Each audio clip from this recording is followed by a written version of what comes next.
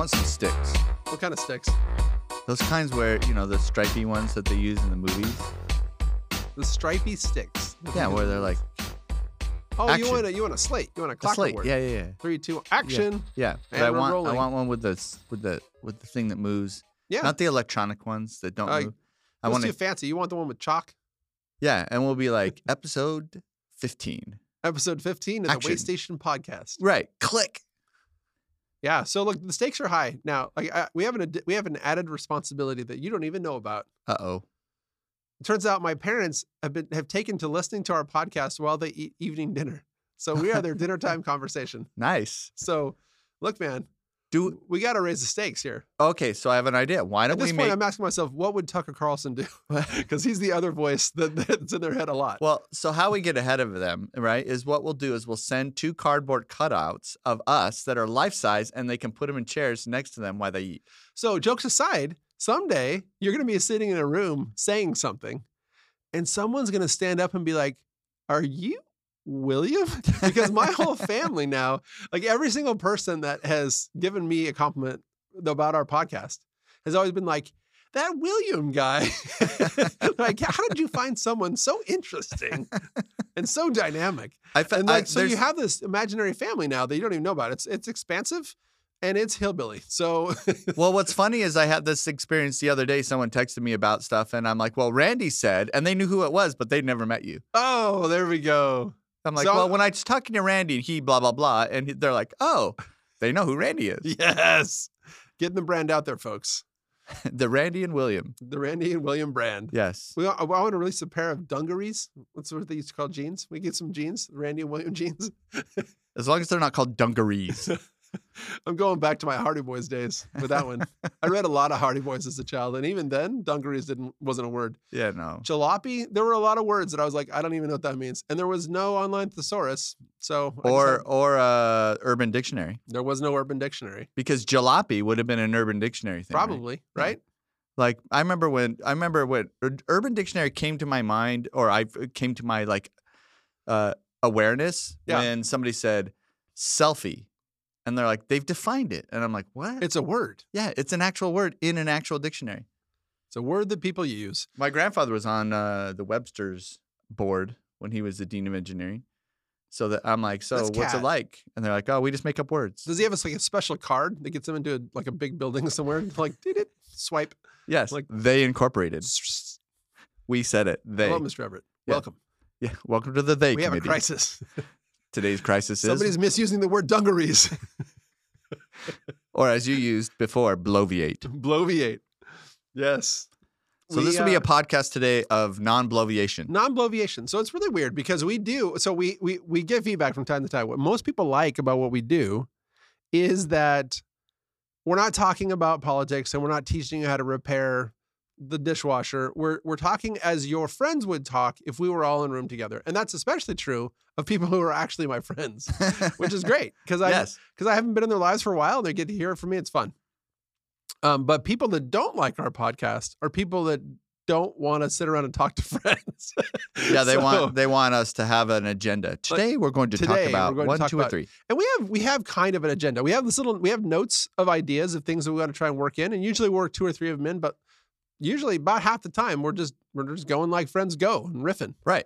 So we hope that, and we're super funny. That's why we're pimping ourselves as your more interesting friends. Yes. So and yeah, that's a little arrogant, but let's be honest.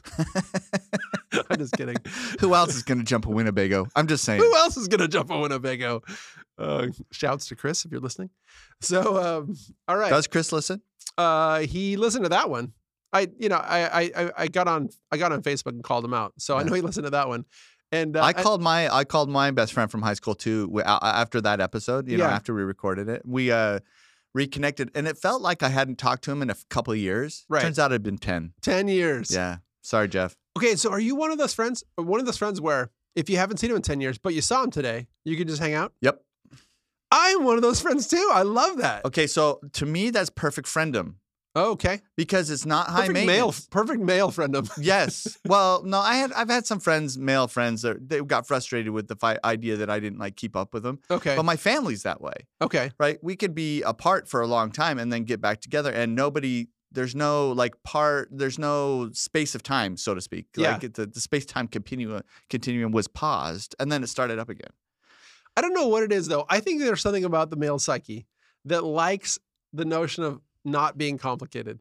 Like just generally. Like and I didn't used to love that Seinfeld bit where he's like, if you walk around and ask a man what he's thinking right now, the answer would be nothing. Like that was his bit, right? And I didn't used to value it like I value it now because, man, it is true. Like legit, like, what do you think about? Oh, nothing. I'm just ate. Yeah, just and staring at the sky. I know for sure if I ask my wife that when she has a puzzling look on her face, it ain't nothing. It's not nothing. It's typically I did something wrong. No, dude. They're keeping 9 and 10 lists going at all times. Oh yeah, things are coming off the list. Yep. Things are going on the list. Yep.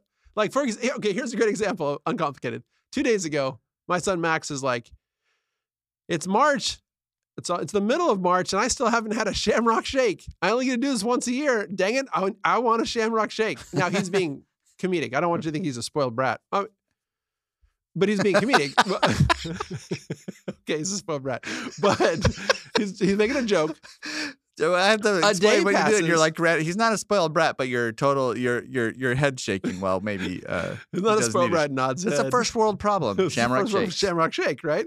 So a day passes, and Rachel comes home from work, and she's got a giant like Diet Coke with extra ice in one hand and a Shamrock shake in the other hand. I'm like, oh, you got a Shamrock shake? Oh, it's funny. And she just nodded. She just laughed because she's like, I've already come and gone from the house like 5 times. I've probably gone to McDonald's twice. But I didn't think, I got to get Max a Shamrock shake. But it's on her list, and now it's off her list. Yep. I always I've tried to explain to people the difference between a man brain and woman brain. Yeah. It comes down to feeding the baby. Okay? The baby's old enough to eat solid foods. Okay. You're not babysitting because you can't babysit your own kids. You're watching You're caring children. for your kid. Oh, I love that. That's been an issue in your house. Yes.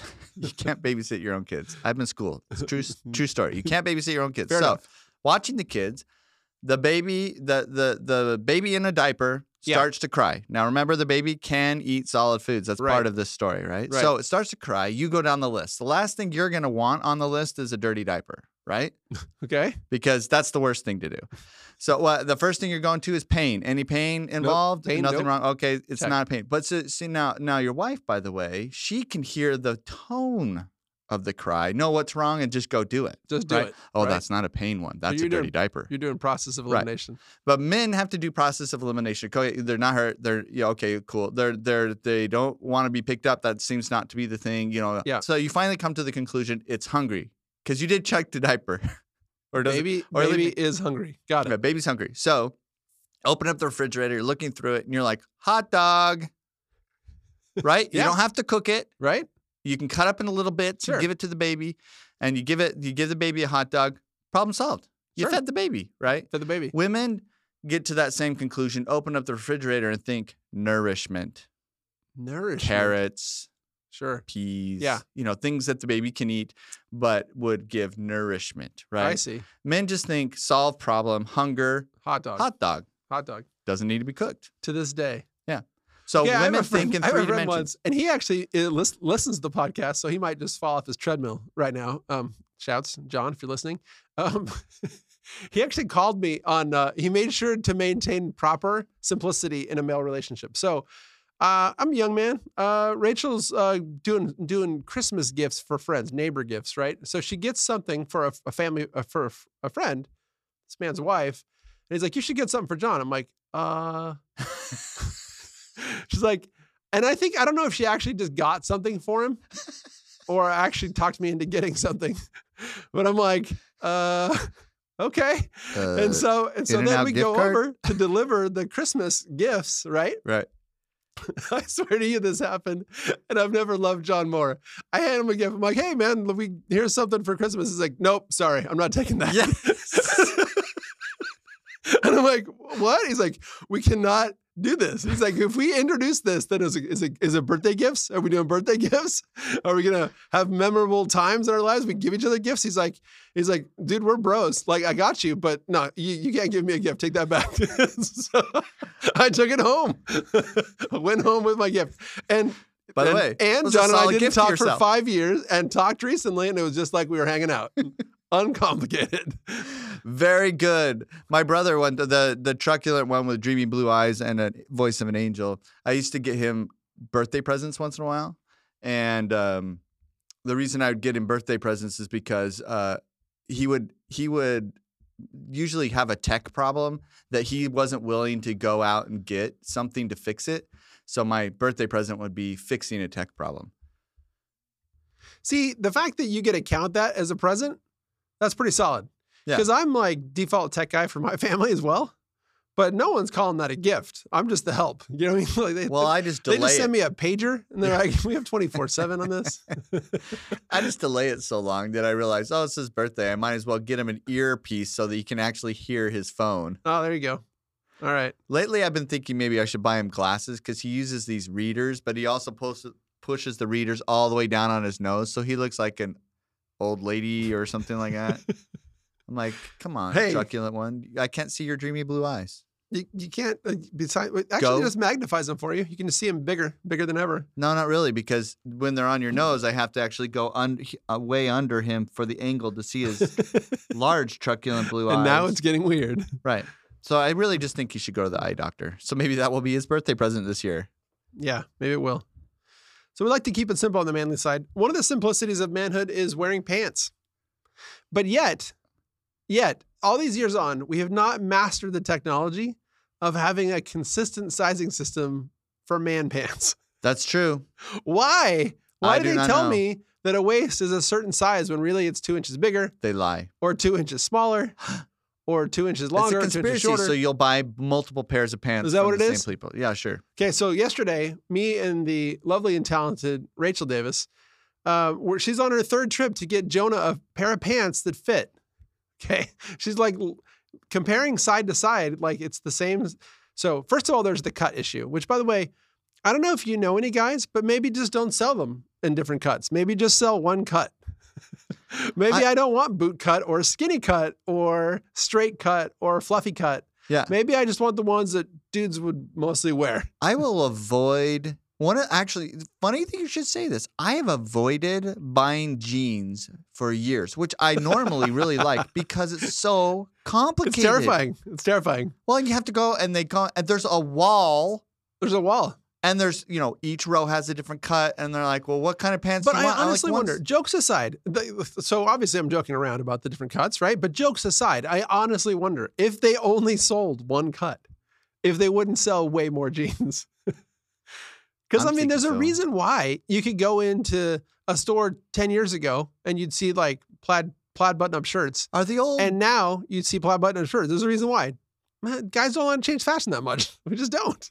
I'm with you. We move and slow. You have a plaid button-up shirt today. I'm wearing a plaid button-up shirt today. It's not flannel, but it is plaid. It is plaid. Well, yeah, so last night, Rachel and I are going to go replace pants for Jonah after a couple of failed attempts. Right. And I finally found a pair. I'm like, what pair of pants does he have that fits? And she gave them to me. I went to the garage. I got a tape measure out, and I measured the waist, and then I measured the outside seam of the leg. I wrote it in my phone. And then we went to the store without regard to the size that it said, whether it's a 10, whether it's a 10 skinny, 10 husky, 12 skinny, 12 husky, without regard. I'm like, hand me the pants. Do they still say husky? They do. Okay. And I measured the waist with the tape measure. You brought the tape measure with you? I brought the tape measure to the store. I measured the waist, and then I measured the length. And then we got home, and Rachel was totally like, this is never going to work. Because we got a size that was not the size that she thought we should get. Right. I walked in, using science, the pants fit perfectly. Using science, American science. No, that's science that I used. It's actually available to anybody. Anybody can measure something and provide you with the measurements. And yet somehow it took me, a lowly English major, to realize how to use a measuring tape. So now I'm thinking next time I go buy pants, I'm legit going to do that. I'm going to like, what's my favorite pair of pants? Measure them. Take the tape measure to the store. Buy those pants. That's I think I'm actually like completely enthralled with this. Well, the problem is a lot of stuff is like sewn in foreign countries.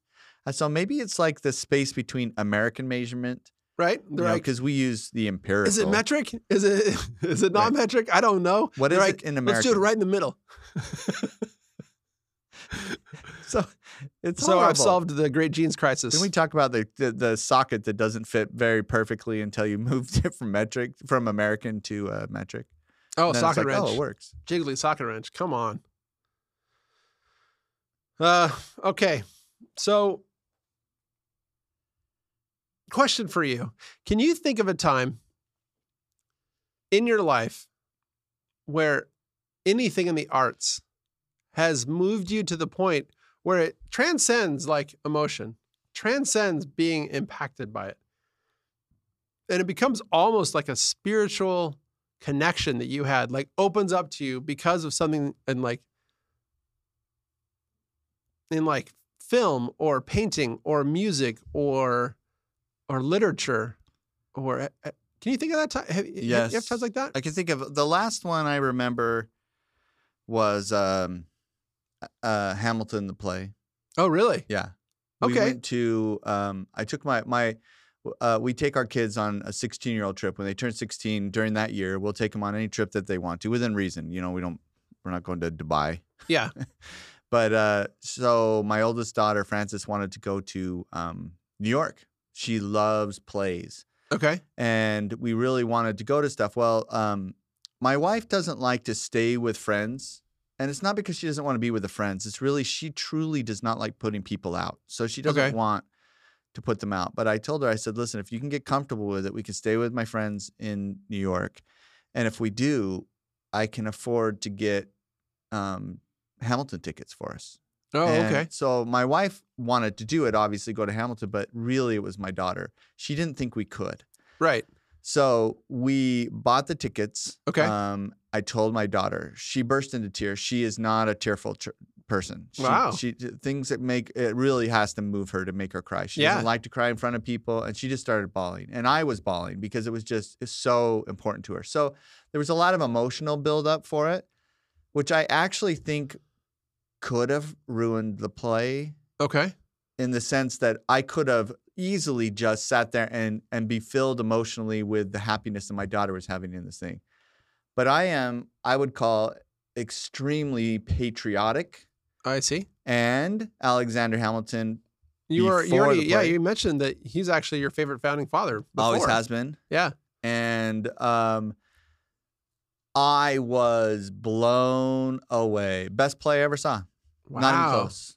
Okay. Nothing comes close. I mean, you almost. What is it about that work that impacts you? I mean, you mentioned you're patriotic, and and I love the founding. And you're there with your family. That's my favorite. What was it like? The transcended a normal response. There was so. If you go, one of the things they always talked about Hamilton is like, oh, Alexander Hamilton's played by, originally he was Puerto Rican. He's often some type of minority, and then George Washington is played by a black guy, and all this other stuff. And people in the PC woke crowd will really celebrate this kind of thing, but they celebrate it for a weird reason. I never saw it.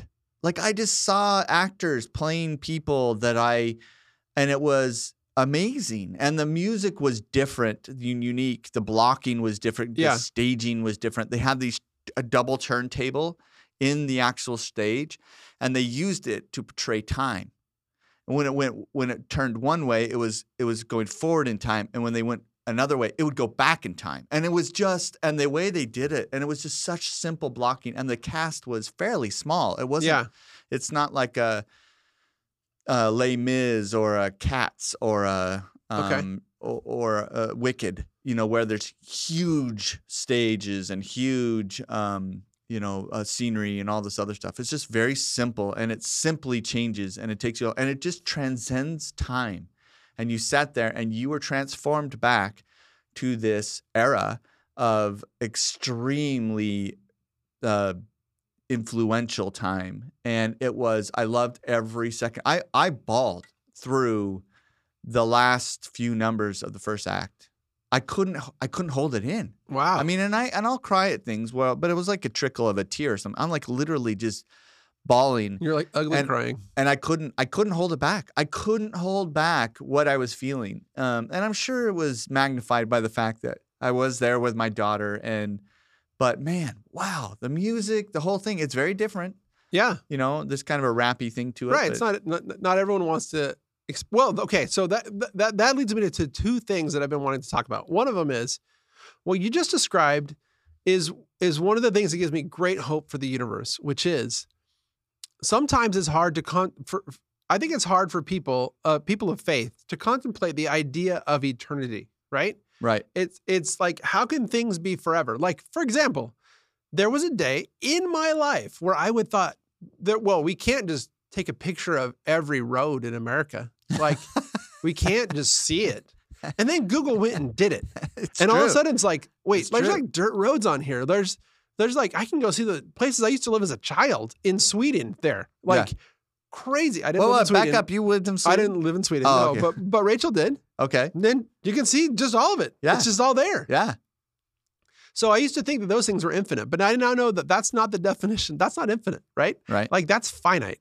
Right. So when you think about it, you're like, oh, things aren't really infinite. Things are finite. We just can't see it all. And when we can see it all, then it won't seem so interesting. Well, I think that's false. And I think things can be infinite. And to me, a great example of it is the way the way that you can always find a new way to present music or the arts. So this is a show about Alexander Hamilton, right? That folds in serious rap, like serious long monologues of rap, right? And adds a layer of like, kind of like this, like you mentioned, you actually didn't see it as a theme, but this layer of race and class and privilege questions that all folds together in a brand new way to think about this event in history, right? Right. And I feel like whenever I see something totally new, I am filled with this wonder of the eternities. So I see that, and we've talked about it at length, but I see that whenever I eat food that I've never experienced before. I'm like, right. Not just because we found new food, but because no. When you take this and you do that and you apply heat this way and then you cool it like that, right? You finish it like this, and it's like a new experience. And when I contemplate, when I have those moments, I'm just like eternity. I see eternity, right, in that. And I think you saw that in Hamilton. Yeah, you're like, this is just a glimpse of forever. I don't know. That's the way I see it. And it's interesting because after the play, they oftentimes they'll, because it's in New York, and they'll make some kind of strange political statement, speech, right? Or ask for some kind of strange political donation. Sure. And that didn't even ruin it for me. It didn't even come close. The euphoria was so high that I just sat there looking at it all and all these actors that had done this absolutely amazing thing that transcended identification, race, politics, and all this other stuff. Did it make you feel love? Yeah, towards everyone in the audience, on the stage. I mean, that's what I think is fascinating. When the arts really connect, it somehow makes you feel love just for things and people around you and hope. I totally agree. You leave, Ted Lasso, like we talked about that one time. Oh my gosh. Yeah. Show. They did such a great job. It transcended really just a TV show, and you were just rooting out loud, cheering with your arms in the air for humanity. For humanity. Yeah. So I have this experience from time to time. I have the experience, and it only happens to me. I can't even predict it. I don't know if it's every couple of years or if it's every 10 years. I don't know what it is. But every so often, I'll be listening to a song. So sometimes I listen while I work. Sometimes I listen while I drive. And every once in a while, a song, and I think it's more than just the music, actually. I think it's the music plus the feelings that I was feeling before. Right. Plus the questions that I'm asking in my mind at this period in history. Right. But something about a combination of all the things, every once in a while a song will hit me so hard that I'll literally stop doing whatever I was doing. I'll stop talking and stop moving, and my eyes will fill with tears. And I'll think, and the first idea that comes to my head is just overwhelming hope. Yep. And I'm just like, we can do this. We are going to be okay. Yep. And I think it's a spiritual thing. I think it's literally like it's controversial because so in my faith, it's uncontroversial that you can ask God to to make you, to reveal things to you, and then you'll feel them. Right. And you'll know that they're real. Right. And I've had those experiences uncontroversially. I truly believe that's a real thing, and I've had it happen to me. But I believe, somewhat controversially, I would put these experiences I've had with music on the list of spiritual experiences I've had in my life. And the reason it's controversial is because they're not all, like, a couple of them are like well-sung hymns. Right. But a couple of them are like well-known rock bands. Right. Singing a power anthem that opened my heart to hope in a way that I identify as a spiritual experience. There's one that I can think of right now that's, have you heard the opera Magic Flute by Mozart? I mean, probably. I don't know. There's an aria in there called Queen of the Night. Okay. Oh my gosh. When that's done well, yeah, it is transformational. Like, how did this person write it? Yeah. How did this person perform it? And then all of a sudden, that transcendent feeling that you feel, that where you just kind of disconnected from your own personal reality, and you have been translated or transformed into the piece itself, and you're like, right? Whoa. You're like in the work of art itself. Yes. And like you're seeing it through glasses. Yes. You're seeing the world through those glasses. So, okay. But what's fascinating about what you said, though, so here's the controversial thought, by the way. Not all of the songs that I'm referring to that transcended and transported me into a different place, not all of them have, like, you wouldn't look at the lyrics and be like, oh, these lyrics taught you to be happy. Right. And therefore you were happy. I'm like, it doesn't even relate. It's like a different language. It's like, it doesn't matter what he's singing. It doesn't matter what she's singing. The sound and the tempo and the time it just puts a giant funnel into your brain, and it's filling it up with hope and beauty and joy. Well, the Queen of the Night is not in English. Yeah. That opera. The Queen of the Night it's probably not like a lesson in how to make William Everett happy, right? It's not. But I think it's everybody, and that's the interesting. Queen of the Night, is it a political drama? I will say there's something. Is it a love story? I don't know.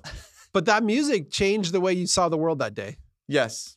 And to me, I actually think that's we talked about movies a little bit last time where we talked about stories, but one of the things we talked about was a transcendent idea of stories, right? And like how these stories. Oh yeah, archetypal stories. Yeah, I mean, they really are, like I think you said, imprinted on people's souls, right? So I totally believe that. I think that's the way with music. Kind of the opposite of what we're talking about. We were we were watching the LA Phil, and I was telling my daughter during one of it was like the final piece. So they had several different pieces, and they did different pieces from different times of music. And then the last one was kind of this ultra modern one. And when they played it, it was morose and strange. And I looked at my daughter and I said, "This will get a standing ovation." She said, "Why?" And I said, "Because nobody knows what they're listening to, but they think that it's so sophisticated that they want to identify with the sophistication of it." Right. Not that it's pleasing to the ear, because it wasn't. Okay. Right. In no way was it pleasing. And I play string bass, and they had 13 string basses in the orchestra for this piece, which you've never seen in your lifetime, and that doesn't happen, right? So to me, that was pretty cool. But the whole finally, we're getting the recognition we deserve. Yes, there's just humanity responds to our residents, and the residents that resolve themselves in certain ways are going to be inspiring. And that is what lifts your soul, because it literally sings to the vibration, I think, that the universe has. So, but here's politely disagree, because we're kind of vibing, and I don't want to harsh the vibe. But But what I think you said is that there are some songs that appeal to everyone that way, and I don't actually believe that. I don't believe, I believe that it's tailor-made for you. You know what I mean? Like, it resonates with you. Yeah. So without going too deep, I agree with you, but my theory still holds, and that is that just because there's a certain amount of resonance that happens within everybody's soul, right? And they may be able to put that together in a unique way that resonates specifically to you, right? But at the end of the day, I really do believe that people need resonance to resolve. And if it doesn't resolve, even if it's in a unique way, if it doesn't resolve, it will do the opposite effect of inspire you. It will frustrate you. And it will. Now, some people like to listen to music that's frustrating to them. But that doesn't mean, I'm not even talking about like rock versus rap versus pop versus classical versus what. It's just music theory. Interesting. It's in the weeds for sure. But I do believe that. I believe that in almost everything. So I have a couple of friends and family members who've gone to music school and they work as composers, right? And there's this thing that when I heard about it, I couldn't even believe it. I'm like, that can't be, but I can believe it. And when I explain why, you'll be like, oh, okay, I see where he's going.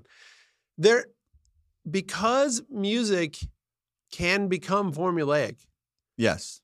In music schools now, they're teaching critical music theory in a way that deconstructs music down to its essential basics. Right. And so you're required to go to a certain number of these, I don't even know what they're called, but like music performances. Right. Where noteworthy theorists and musicians perform their big musical idea. Right. And because you can't just perform beautiful music, their musical ideas, sometimes everyone goes in a room, they sit down and wait for 30 minutes for the musician to come out. He'll flip open the piano, the hush goes over the room, and he'll play one note.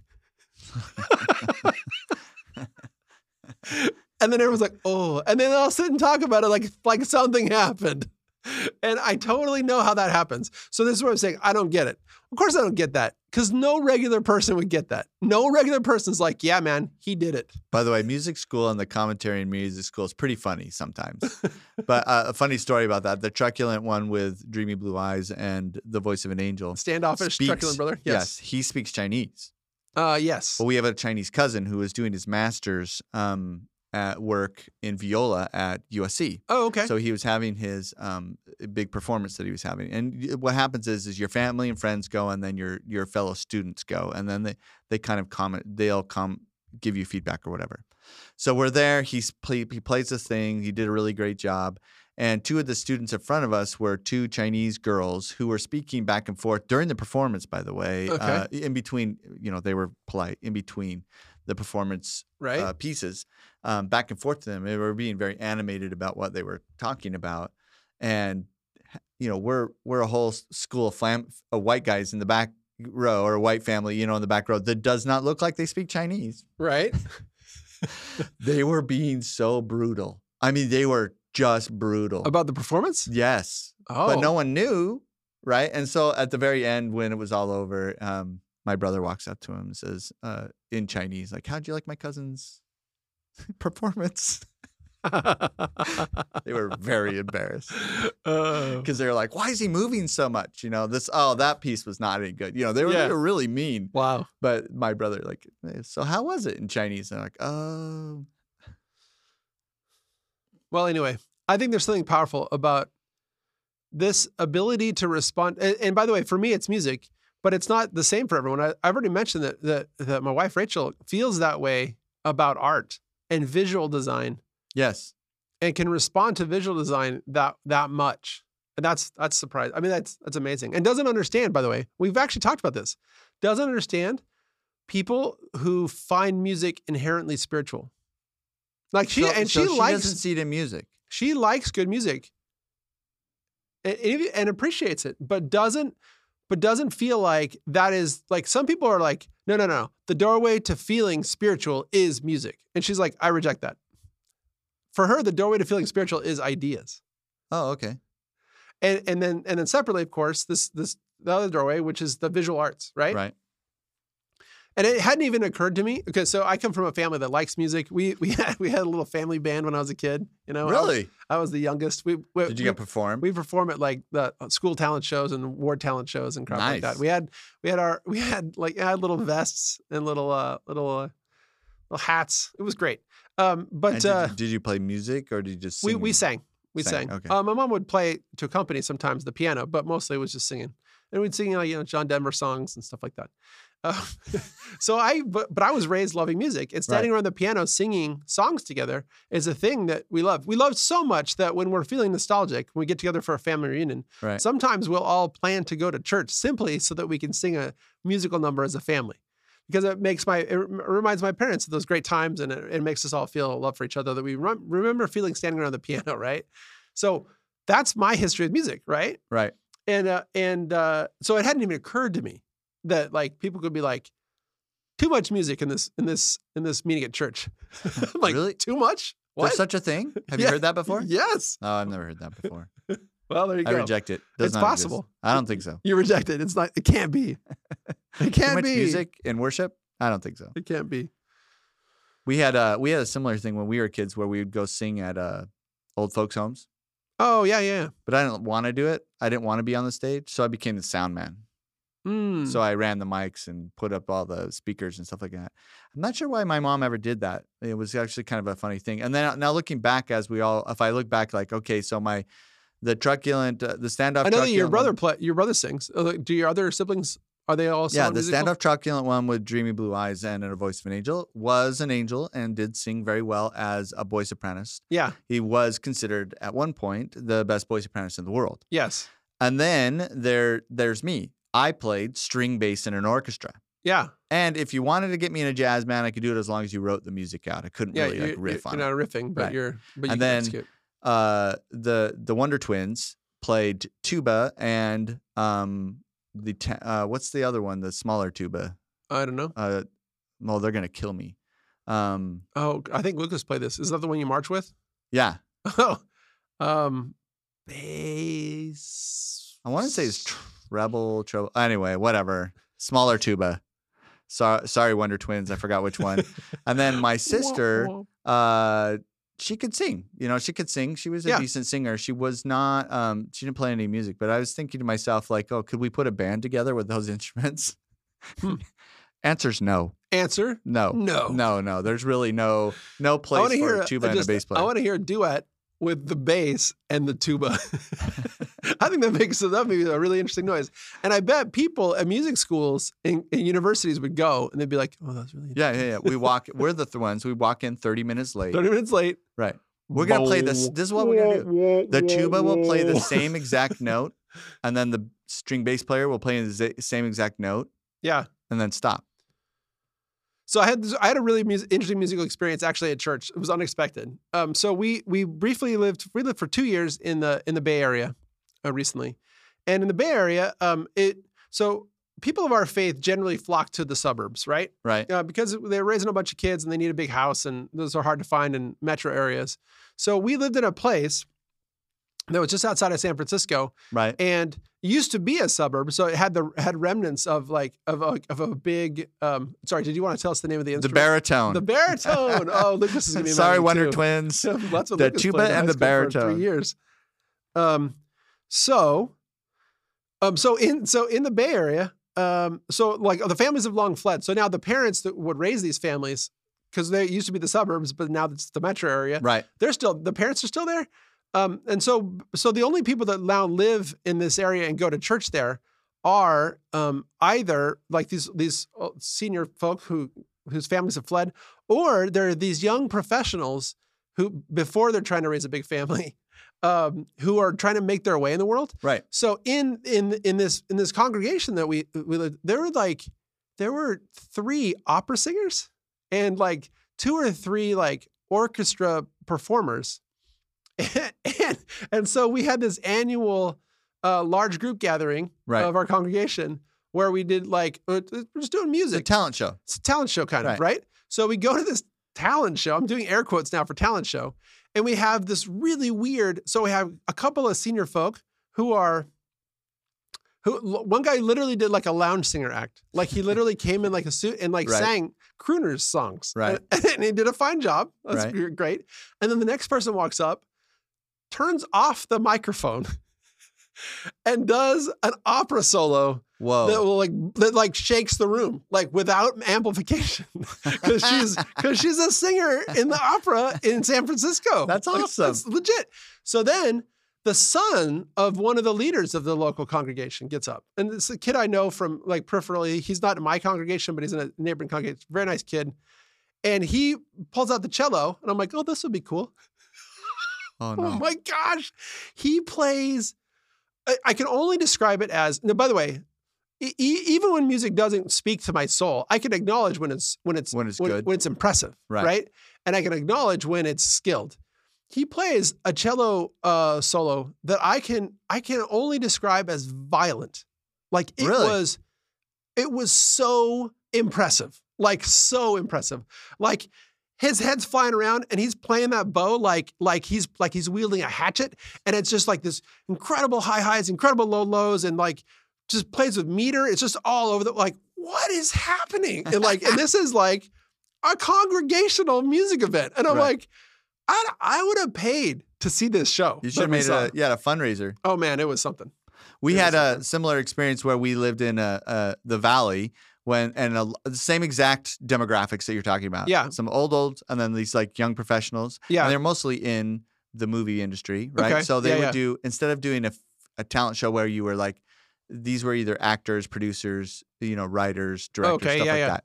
So they would say, okay, bring your best work. So you had a bunch, you had like some of the older girls or ladies. Bring your best work. It was pretty cool. That. And they had like commercials that they had done, and they put those up. And it was fun because you saw some of the older people in the congregation who had been actors or actresses and like showing some of the work.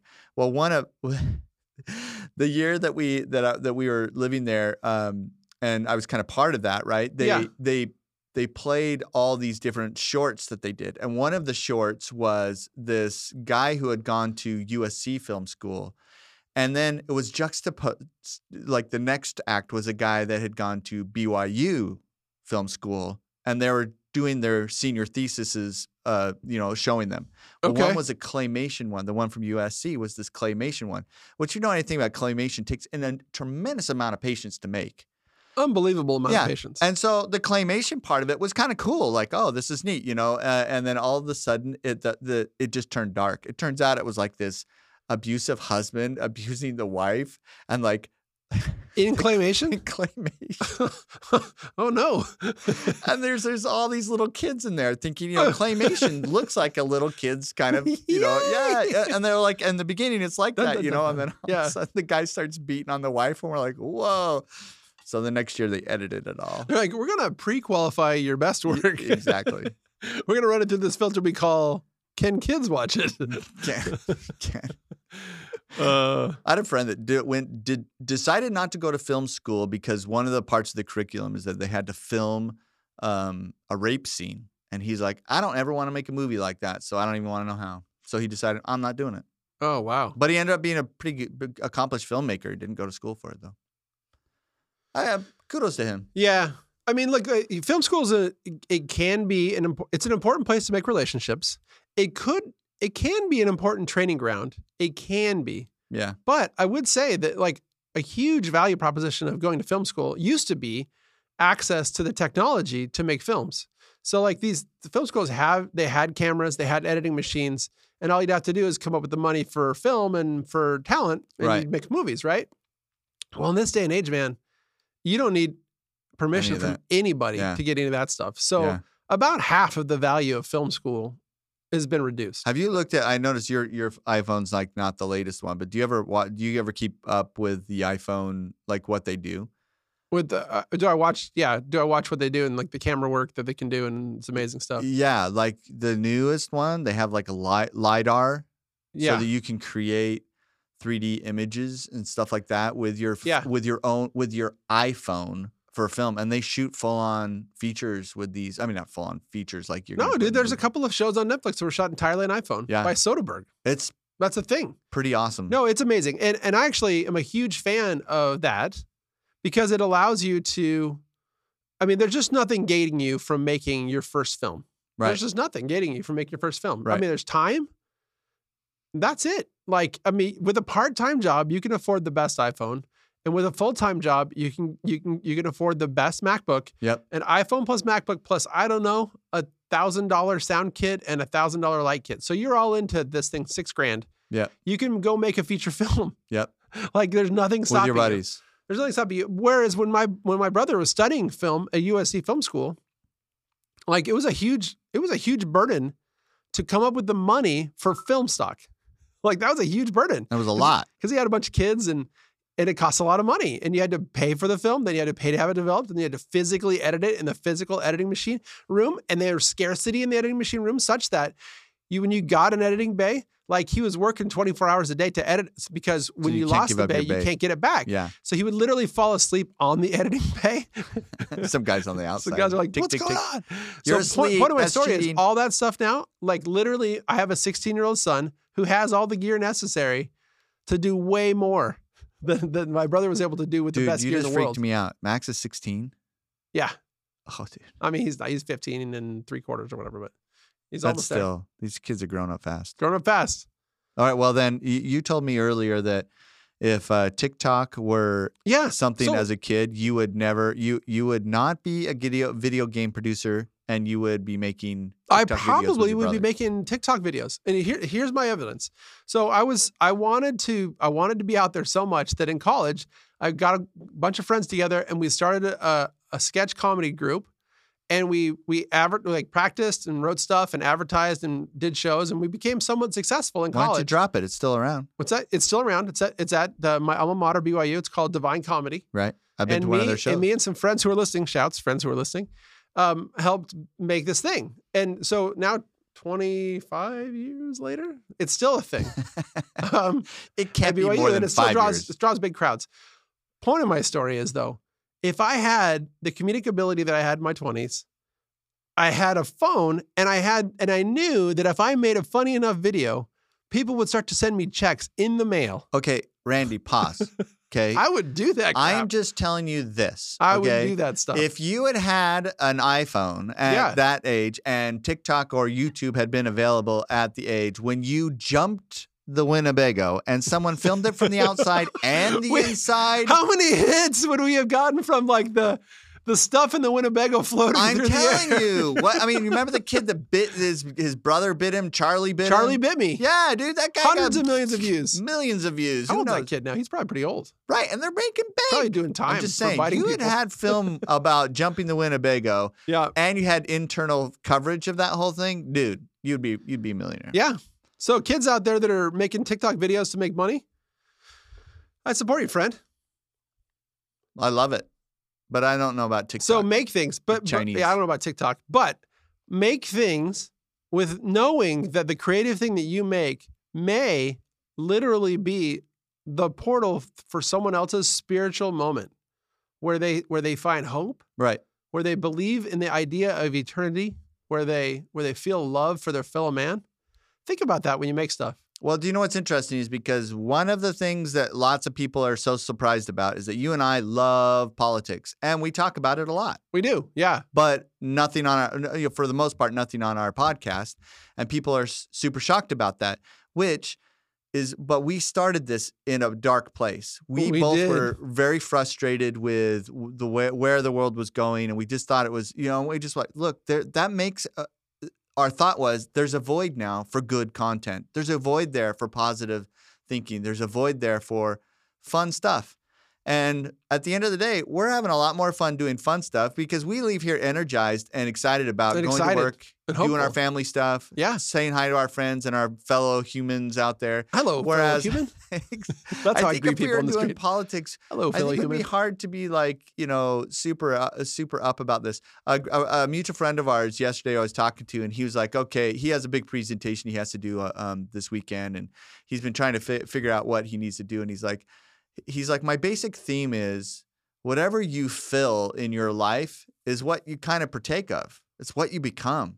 So if you fill your life with negativity and frustrations and anxiety, then you're kind of the fact that you are frustrated and you are negative about the world or the outcome or not hopeful, or if you have anxiety, these things kind of like, no, I'm not talking about clinical anxiety.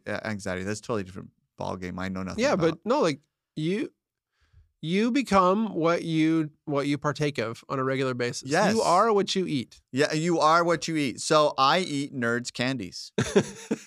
Makes me feel you smarter. Are a nerd. Right. With that, shout out to one of my brothers, one of the Wonder Twins. They're both teachers. Yeah. And one of them has his class is called Mr. Everett's Nerd Herd. That's solid. And he makes stickers and he gives them cups. Dude, I like the branding. The Nerd Herd. I like branding generally, and so when someone brands effectively, I'm on board. Yeah. I'm on board. I would join the Nerd Herd. He has thousands of cups that he gives. He had to buy them all so that they were cheaper per cup. Sure. And so each year he gives his students out the Nerd Herd. Okay, friends. Choose hope. Be the right kind of nerd. And make content in your life that will inspire other people. You might be making the thing that fills somebody with hope in the future. And with that, this is the Wait Station Podcast. Have a great day. Have a great day.